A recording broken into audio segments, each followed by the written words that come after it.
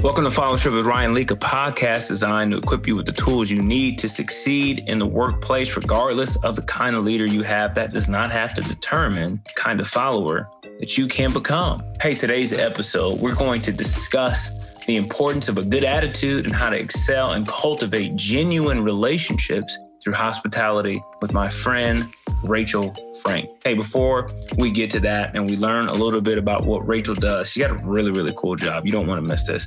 I want you to know that all show notes for today's episode can be found on ryanleak.com/followership. Again, ryanleak.com/followership. That's where you can get everything you need. All you need, it can be found there. ryanleak.com. There's also some other fun stuff there too if you want to check it out. Hey, without any further ado, I want you to hop in on a conversation I had with my friend, Rachel Frank. Rachel has a background in marketing and promotions, as well as community outreach in the nonprofit sector. She worked for the Minnesota Timberwolves for a while in premium services, and today she is a premium seating account service executive for the United Center. Basically, she works with high-end clients for suites at events at the United Center. If you don't know what the United Center is, it's where Michael Jordan played, folks, the GOAT. That is not what we're discussing today. But Rachel has worn many hats in her career, and I just love her energy, her perspective, and how she goes about her job. So I said, hey, would you do me the honor of coming on to Followership? So my friends, welcome Rachel Frank to Followership. How are you today, Rachel? I am good, Ryan. Thanks for having me. Excited to be here. Oh, it's awesome. Well, here's the deal. When we talked about, just your career, the relationships you've built, it seems like you've just worn a ton of hats in your career. And I know that sometimes when, you're following a leader and they're asking you to do multiple things that sometimes are even outside of your job description, I know that can be tough. So my first question for you is, what has helped you wear many hats well? Sure. I will say it's definitely a balancing act, and it does help to be organized. I will say that I take a lot of notes. I take a lot of mental notes. I'm the queen of observing. So in most settings, I kind of like to sit back and get all the info before I react. And this might sound really obvious, but the key I found, and it's nothing new, but it's communication. And you have to be okay with asking questions and knowing that you're not going to have the answer to everything. And also be okay leaning on others, especially, if you're working with a team or a group of people. Just be nice, be gracious to those people, and have a good attitude. And really all those things combined has helped me be successful in wearing all those different hats. Just be willing to listen and learn from your peers and those who have more experience than you. And honestly, these are skills that I'm still working on to this day. So it's a work in progress. I get it. I think we all are. Do you have an example of maybe something you were asked to do and maybe you didn't want to do it or didn't feel like it was your responsibility to do it, but you did it anyway. So you just mentioned attitude. Talk to us a little bit about that. Yeah. That's a good question. And, I guess I look at this a little bit differently. When someone tasks you to do something you might not want to do, or you don't think it's your responsibility, think about the fact that they trust you enough to put that in your hands. And so just take it and own it and just go with it, do it. When you're in entertainment and hospitality, it sort of becomes ingrained in you to just kind of roll with the punches. And you're likely going to be put in a position where you're going to do something that you might not want to do, but in the end of the day, you're contributing to something for the greater the people that you're serving. And, for me, people coming to the United Center, they're coming to be entertained. And that's your job. Right. So on a day, the game day, let's say, we have people coming into the arena and I'm walking through one of our high-end exclusive clubs and we're all in there. We're a team, on game days and just in general, we work as a team. And so if I see, I'm walking through the club and I see, let's say, a table that needs to be bussed, that there's plates and there's just kind of food around, I'm going to clean that up. It might not be my job, but it's things like that you kind of just step in and do. And it's not always glamorous. but you just do it. You do it because you want to create a good experience for the people that are coming through. Yeah, I really, really like that point. Think about the fact that they trusted you enough to ask you to do it. That's huge. That's massive, because I think sometimes what happens is when someone asks us to do something, we're almost offended that they asked us to do something outside of our job description. But what you said today gave it a whole different perspective. It was like, hey, well, back up for a second. Think about the fact that they trusted you enough to ask you to do it. I think that's a perspective shift that I think people need. You're in the business of hospitality. It's very much a part of your current job description. But how would you say that hospitality has played a major role in all that you've done in positions where hospitality perhaps wasn't on the job description? Right. It's been a major part of my, I guess, not just my career, but my entire life.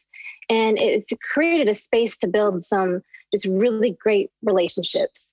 And it's been a driving force for me because it makes people feel really good. Yeah. And in turn, it makes you feel good too. It's funny, but it's really just that simple. I mean, you think about it. For example, when you walk into a restaurant, you want to feel welcome.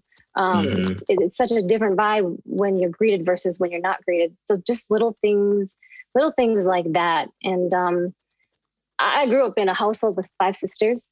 So we, as you can imagine, it was always pretty chaotic. My parents were constantly telling us, pay attention, be nice to each other. And so it's been ingrained in me, but it's something that I've carried throughout my life and my career. And it's something that it's just really easy to do. Yeah, no, I love that. I think hospitality sometimes can come natural for some people. It's not as natural for others. But I do think it's key to build relationships, treating people well, treating people how you want to be treated. And sometimes it's like, well, duh, but it's not always duh. I mean, especially in a polarizing 2020, treating each other with kindness isn't the norm. But one of the things that I've noticed about you, heard about you, is the amount of relationships that you have. You have such a robust network. And I think networking sometimes gets a bad rap. It gets this negative connotation that it's a bunch of people in a room. If you go to a networking event and they're all there with some sort of agenda, something up their sleeve, it can just get this negative tone. But I've never felt that with you. I've never sensed that with you. It seems like you have genuine relationships and you've been able to build a network in a way where, like you said, you're hospitable, you treat people well. But what advice would you give to someone who wants to extend their network without being fake? What have you learned over the years about just building relationships? Well, in today's world, we live in such a digital world where it's so easy to connect with people on social media, LinkedIn. You can click a button and you can connect with somebody. But I've found that it's really those relationships that you foster offline that are invaluable. And it's surprising how supportive and willing people are to talk with strangers and give advice. Right. And I'd recommend, as you begin your career, you're gonna meet people. So that relationship building is really important. But start with your network. Start with people that know you well.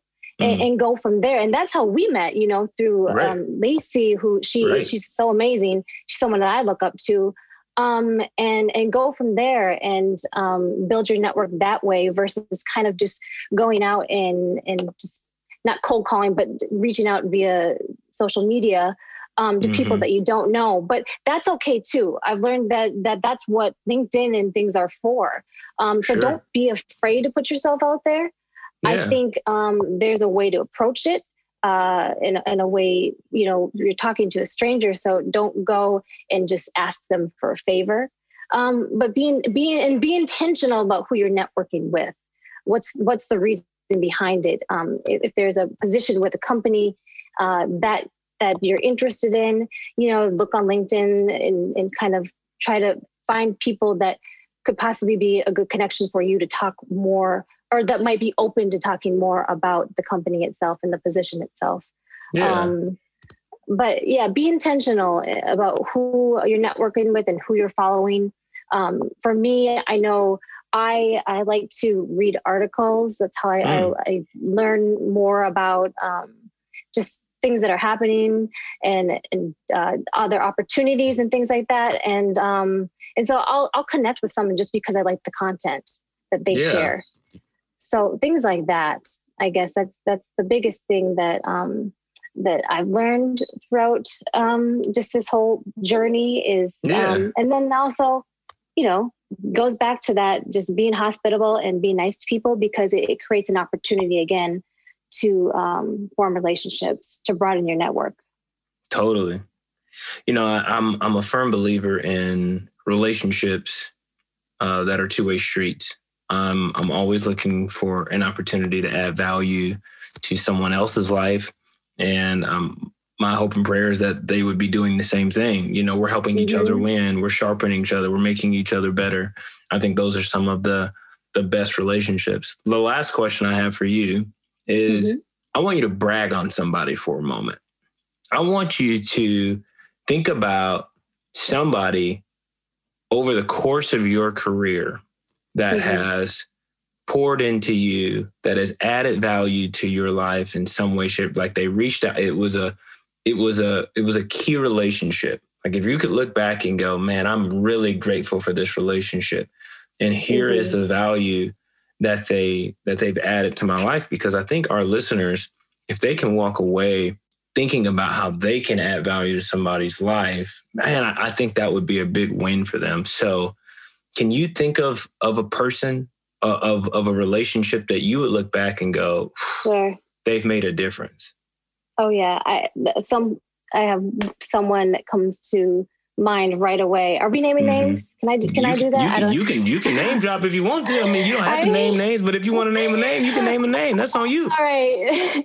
So this person I worked with at the Timberwolves, I won't name names, but he'll know who it is if he hears this. But he was my boss, and someone that he, at the beginning of our relationship, working together, it wasn't always, we didn't always necessarily see eye to eye, but he pushed me to a point that made me uncomfortable, and he challenged me to be better.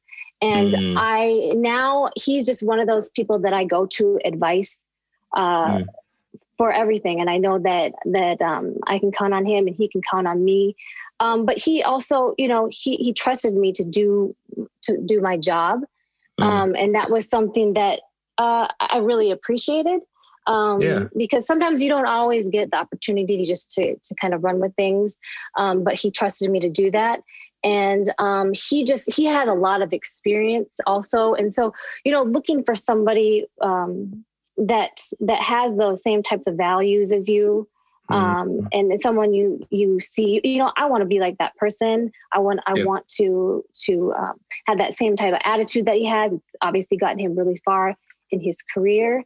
This person really, he's a good friend of mine too. Yeah. So I so appreciate that conversation I was able to have with Rachel Frank. Every single person I talk to about Rachel has nothing but good things to say. And I'm honored that she would take some time out of her day to be on Followership. A couple of takeaways that I have for you is I want you to find a way this week to be hospitable to someone.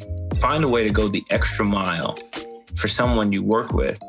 Perhaps it's your leader. I mean, you want to think of ways that you can add value to your leader's life. The second takeaway that I have for you is I want you to ask yourself, are you walking in humility? I mean, what's your posture when you're asked to do something that perhaps isn't your job? I love what Rachel said. She said, you should consider it an honor that they asked you to do it. They thought that highly, they trust you. What a perspective.